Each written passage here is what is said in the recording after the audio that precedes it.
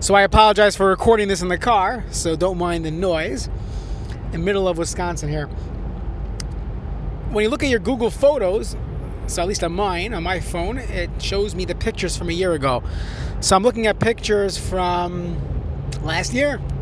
I see pictures of that first daf shir we had upstairs in the kollel, about 25 participants. Of course, you have the picture of the poppers and the potato knishes.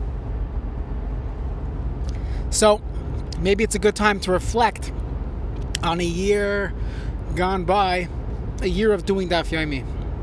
So to be very honest, when I started the Daf in the community, for the most part, to me, it was another shir. I mean, Baruch Hashem, I've been giving shiurim in Minneapolis for a few years already, and in New York for plenty of years before then.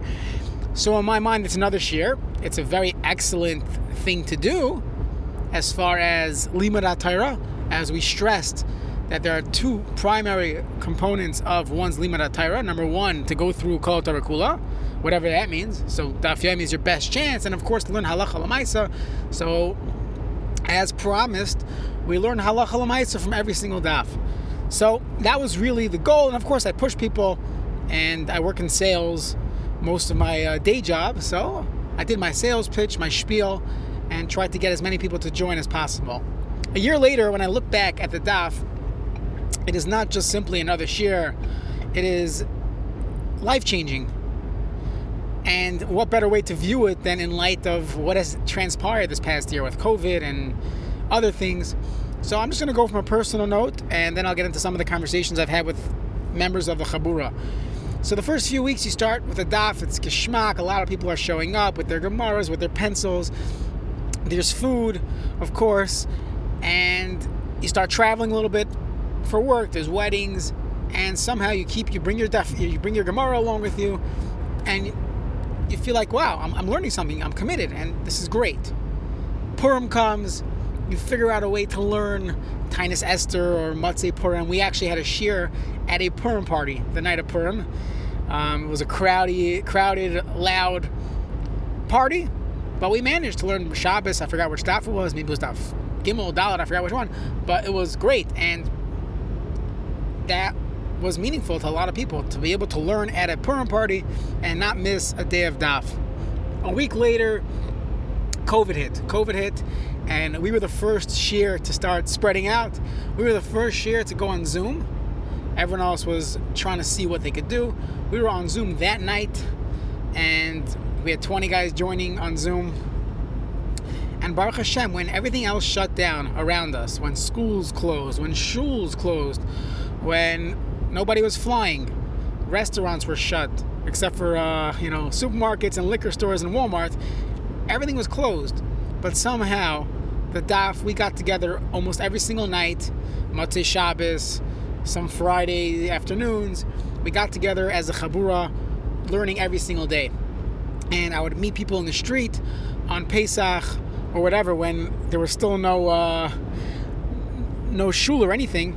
And we would be able to talk and learning about the daf. Which daf are you up to? Someone would come to my house, stand on my steps 10 feet away and ask me a kasha on the daf. And it was great. This was something that was life-changing. No matter what was happening around us, the daf kept going. And slowly, as the months moved on, we went into going outdoors. We were probably the first year to resume outdoors in my backyard and other people's backyards. We eventually went to the shul patio, and we were the first shir in the community, in the broader community, to come back, to resume in person back in shul. So we definitely paved the way for others to follow suit, that learning is something that needs to be in person as much as possible.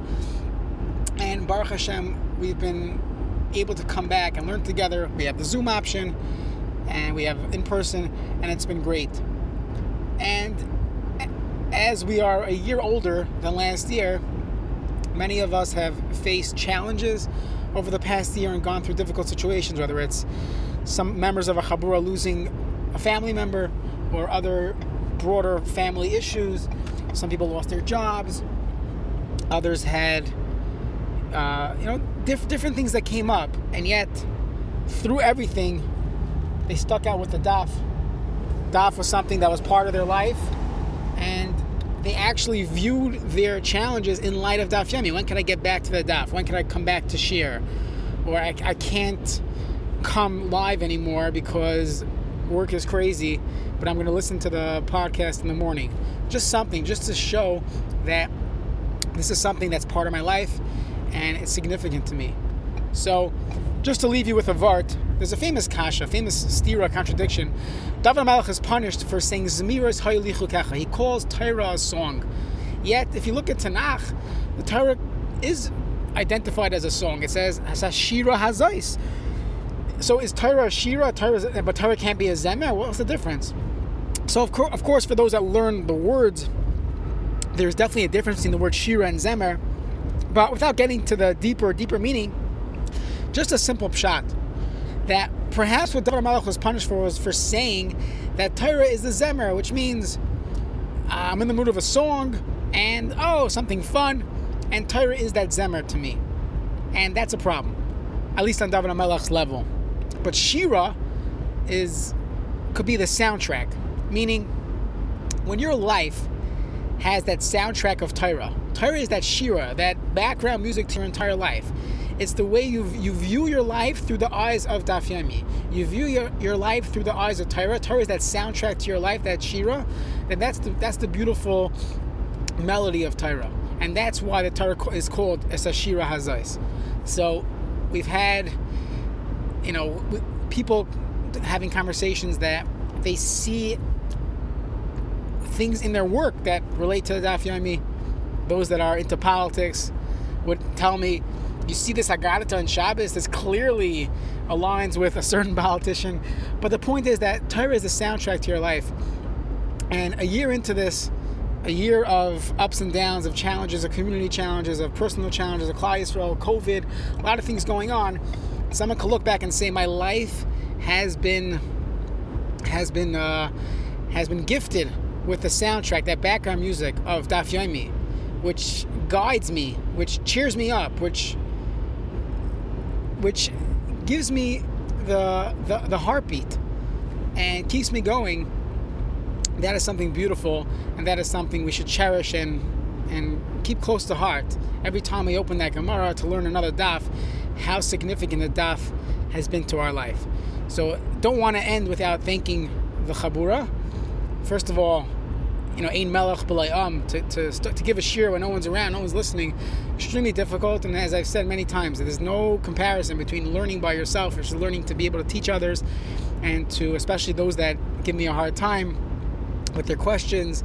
And I know you guys, I'm always worried when you come to the shir, and I can't thank you enough for keeping me going. Additionally, there were times over COVID where I was thinking of switching to the morning, or thinking of just going podcast for a few weeks due to my hectic schedule and the kids not being in school.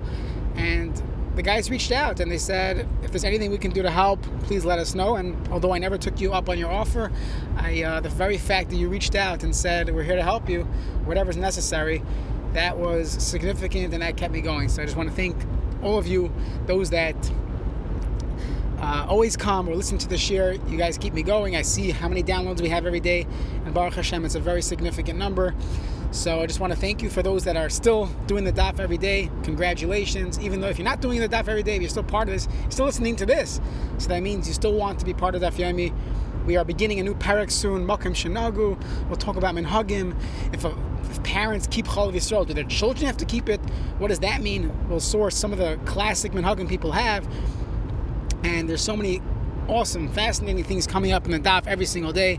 It's never too late to join. And you know where I am, so let me know if you want to join. And have a wonderful day. Thank you for listening.